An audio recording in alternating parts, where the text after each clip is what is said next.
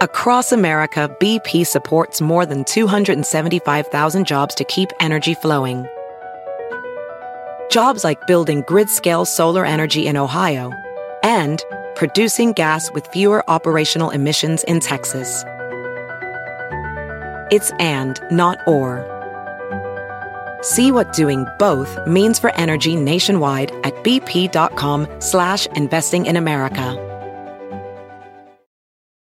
VR training platforms, like the one developed by Fundamental VR and Orbis International, are helping surgeons train over and over before operating on real patients. As you practice each skill, the muscle memory starts to develop. Learn more at meta.com/metaverseimpact. Episode 66. Who Killed Mary Rogers? Hey, it's the Bowery Boys. Hey.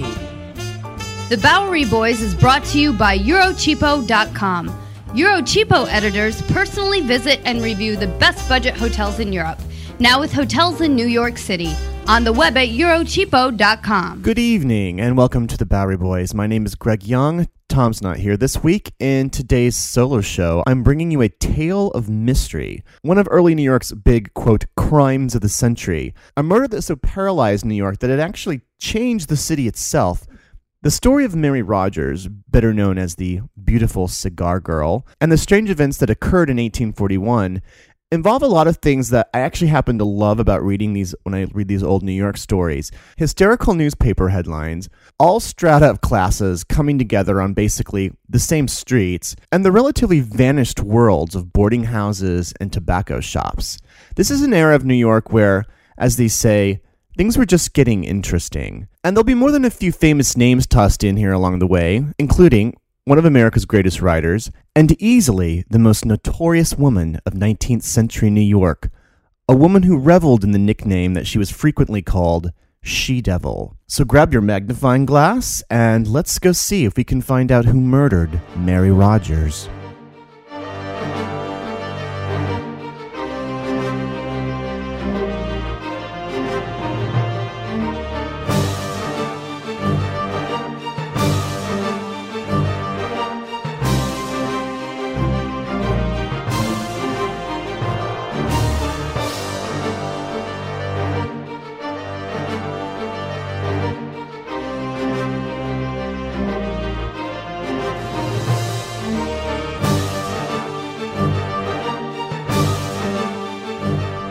Our story begins on the west side of City Hall Park at a bustling, fragrantly notable business named Anderson's Tobacco Emporium at 319 Broadway. The year is 1838, and although New Yorkers are beginning to move up to the more elegant neighborhoods like Union Square and Gramercy Park, the area around City Hall and downtown Manhattan, it's still the heart of the city. The proprietor's name is John Anderson, and he sold some of the finest tobacco in the United States, fancily wrapped, and it would later be known as Anderson's Solace tobacco because a U.S. general came in one day and claimed the famous fine-cut tobacco provided him with solace. Because of Anderson's prime location here right next to City Hall, he attracted all the finest gentlemen of New York, from the mayors and politicians fuming about to the newspapermen of nearby Publishers Row.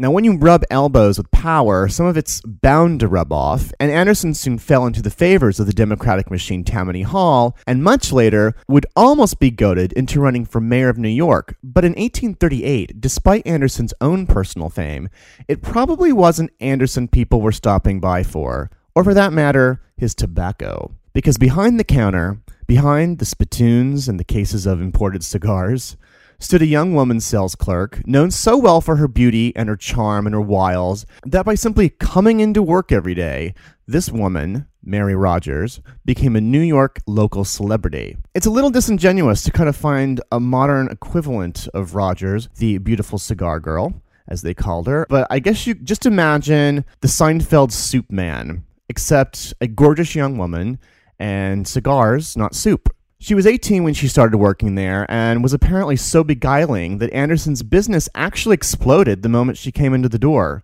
Men wrote poems about her. She fielded dozens of suitors, some of whom she consented to, as we'll find out, and even marriage proposals. Anderson himself was rumored to have wooed her. The newspapers wrote about her because half the editors were obviously as smitten. One day, on October 5th, 1838, Mary Rogers didn't show up for work. Naturally, because of her notoriety, a few newspapers even wrote about her disappearance and threw in this rather disturbing detail. Mary's mother, Phoebe, desperately looking around for her daughter, had found a letter basically amounting to a suicide note in her room. Well, by the time that the ink had basically dried in the newspapers the next day, Mary had, just as mysteriously enough, returned home. In fact, focus even turned on to John Anderson during this whole hubbub, who one newspaper claims had arranged the entire disappearance as a publicity stunt. In fact, it's true, all the papers did write about his shop that day. So Mary worked for another year at Anderson's Tobacco Emporium, finally quitting in 1840 to work at her mother's new boarding house. But perhaps because the boarding house was so close to her former place of employment, just on the other side of City Hall and 1 block away from Publishers Row at 126 Nassau Street, men and everyone else continued to recognize Mary on the street. So as you'll soon hear, the legend of Mary Rogers, it just becomes so entangled in all this newspaper hyperbole. She becomes such a symbol, if you will, that it's hard to figure out exactly what Mary's true personality really is anymore. I don't necessarily believe, as some of the newspapers of the time definitely intimated, that she was this poor, innocent woman who was completely unaware and unprepared for the dangers of the big urban city jungle. At the same time, though, it would be incredibly difficult to be a single woman in the city at this time, and even in the relative politeness of pre-Civil War New York, she must have been the target of all manner of unwanted advances and harassment. So Mary lived and worked with her mother Phoebe in this respectable boarding house here on Nassau Street. By the way, there's a pet shop at that address today, 1 block east of Park Row. The boarding house mostly catered to single gentlemen, some respectable, others not quite so respectable. You might refer to them as the Bowery Boys, that kind of rascally type and occasional ruffian that thrived in the 1830s and 40s. It seemed that Mary received the attentions of both types of men. Representing the gentlemanly was Alfred Crommelin, whose advances towards Mary were very gently rebuffed. She'd been friendly with a sailor who had boarded there as well, and his name was William Kycook, and his ship was docked at the Brooklyn Navy Yard. And so far on the other end of respectability was young, handsome Daniel Payne, who was a cork cutter, and he was a severe alcoholic, obviously disliked by Mary's mother and, of course, by his rival, Crommelin, who actually moved out of the boarding house in jealousy. Okay, so to recap this veritable episode of Murder, She Wrote, for all of you Jessica Fletchers out there are suspects so far. You have this slightly lecherous businessman who owns a tobacco shop. You have an older, jilted lover. You have this transient boat hand and a dangerous, drunken boyfriend that nobody really likes very much. The bad boy, if you will. On April 19th, 1995, a federal building in Oklahoma City was destroyed in a domestic terrorist attack. Just days after the bombing, America discovered the perpetrator was right-wing extremist Timothy McVeigh, whose mindset and values are still very present today. It's an American tragedy, but one I still remember very vividly. But there is so much more to the story than what you might remember. Take a deeper look into this moment of history with the podcast Homegrown OKC, hosted by Jeffrey Toobin and based on his book. The Homegrown OKC podcast is about better understanding the political environment in our country today. In particular, I found fascinating all the original archival footage used in the show, sounds which brought me back to that time, but with a richer understanding of events. These episodes were thrilling to listen to. That's Homegrown OKC. To listen, search for Homegrown OKC in your podcast app. That's Homegrown OKC.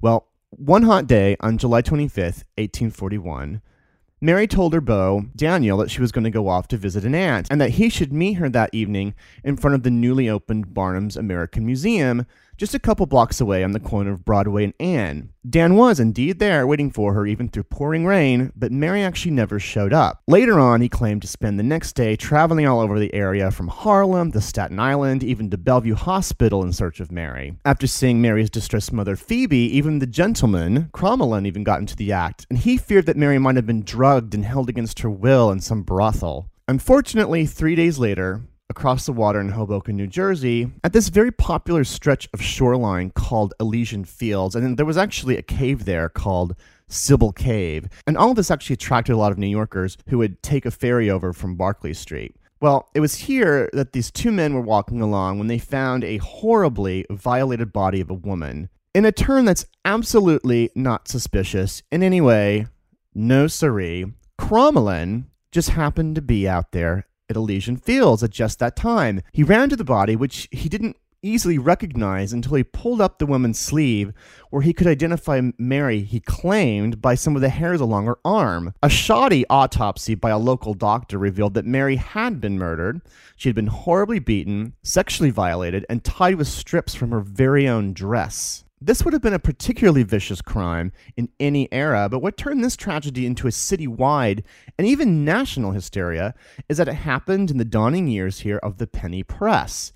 Now, the penny press was sort of an informal newspaper that was sold on the streets that had sprung up in 1833 with the creation of the 1-cent New York Sun, and later a 1-cent cheaper version of its rival, the New York Herald. Now, unlike the slightly more expensive broadsheets and more respectable broadsheets, I guess, the penny press excelled in sensation and scandal, often running half-truths and gossip, and even hoaxes in a way to get people to buy these papers. The tabloid papers and the tabloid-style networks that we're used to today are obviously evolved versions of New York's very early penny papers. And just like the cynicism of today's newspapers with their Natalie Holloways and their John Benet Ramseys, the editors of The Sun and The Herald recognized that nothing sells a paper faster than a dead girl. The papers followed every salacious detail of the police investigation, and in the process putting in horrific physical descriptions of the victims and depictions of the suspects that went far over the boundaries of proper decency for the time. Most all of the men that I've mentioned in the story were brought in for interrogation.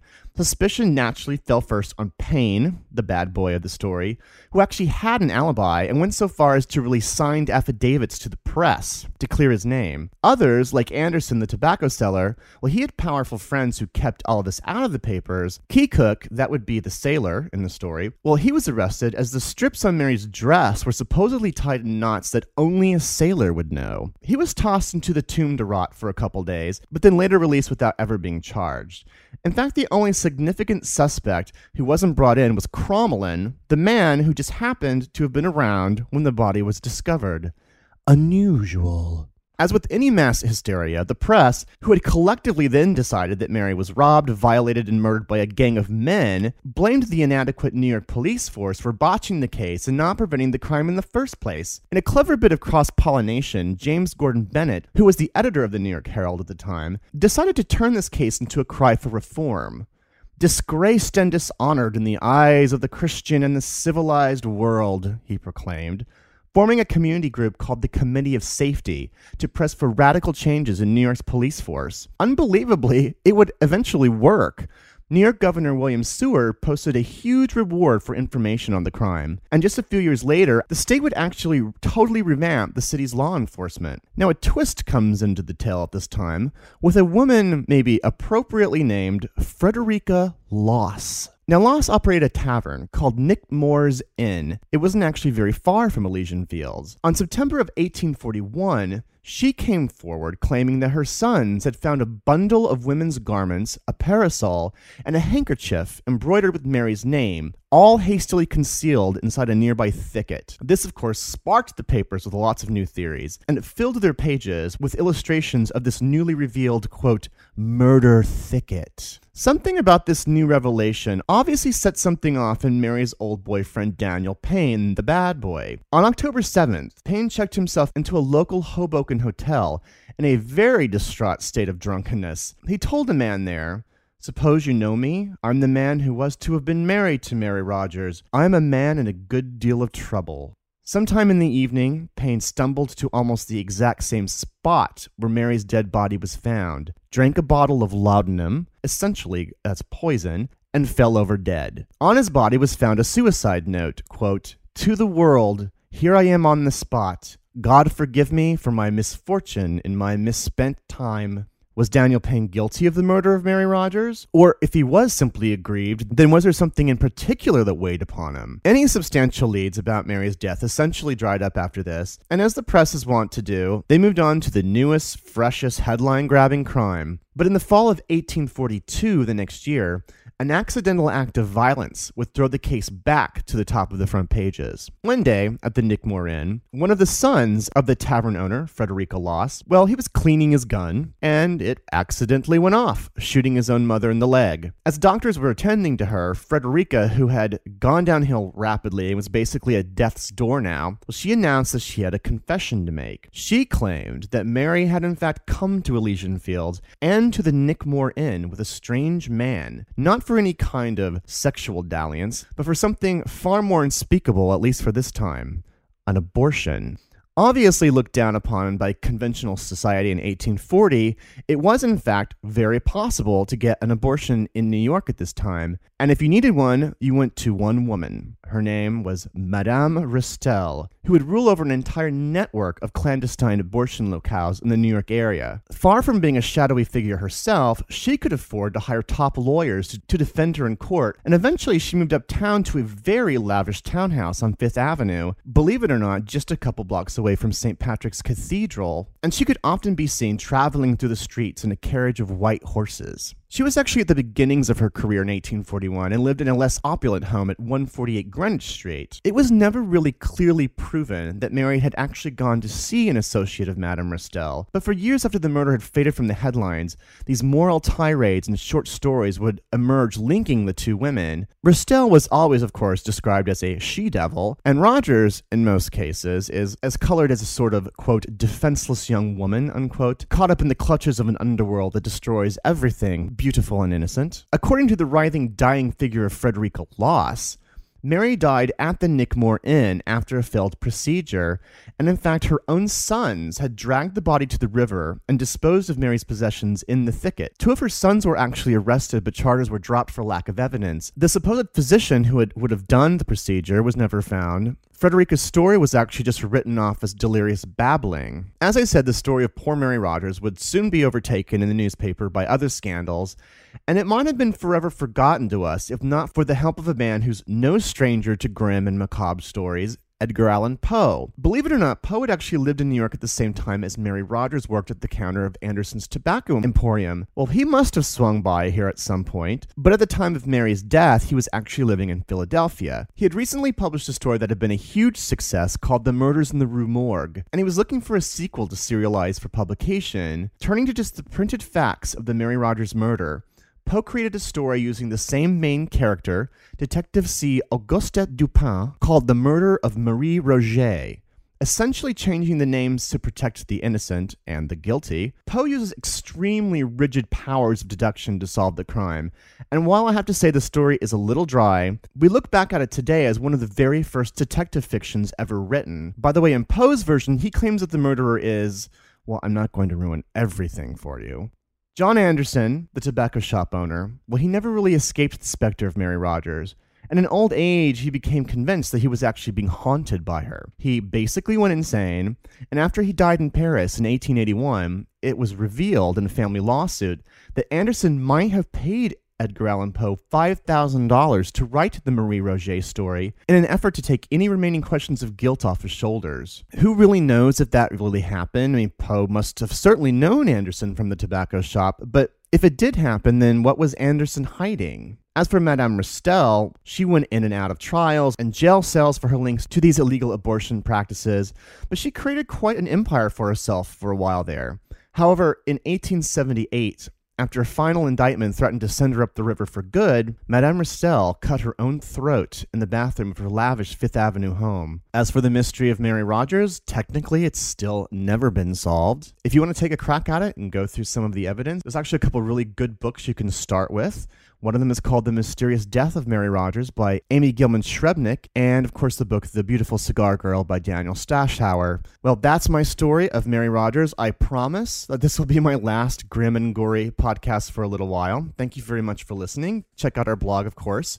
That's BoweryBoysPodcast.com. You'll be happy to know that some of our older episodes are now up on iTunes under another podcast that's called Bowery Boys Archive. So just check that one out. And a lot of the episodes are cleaned up and remixed, and some of them even have some pictures embedded in them. So they're a little bit fancier and they sound great. They sound much better. Thank you very much for listening. Tom will definitely be back next week. Have a great New York week, whether you live here or not.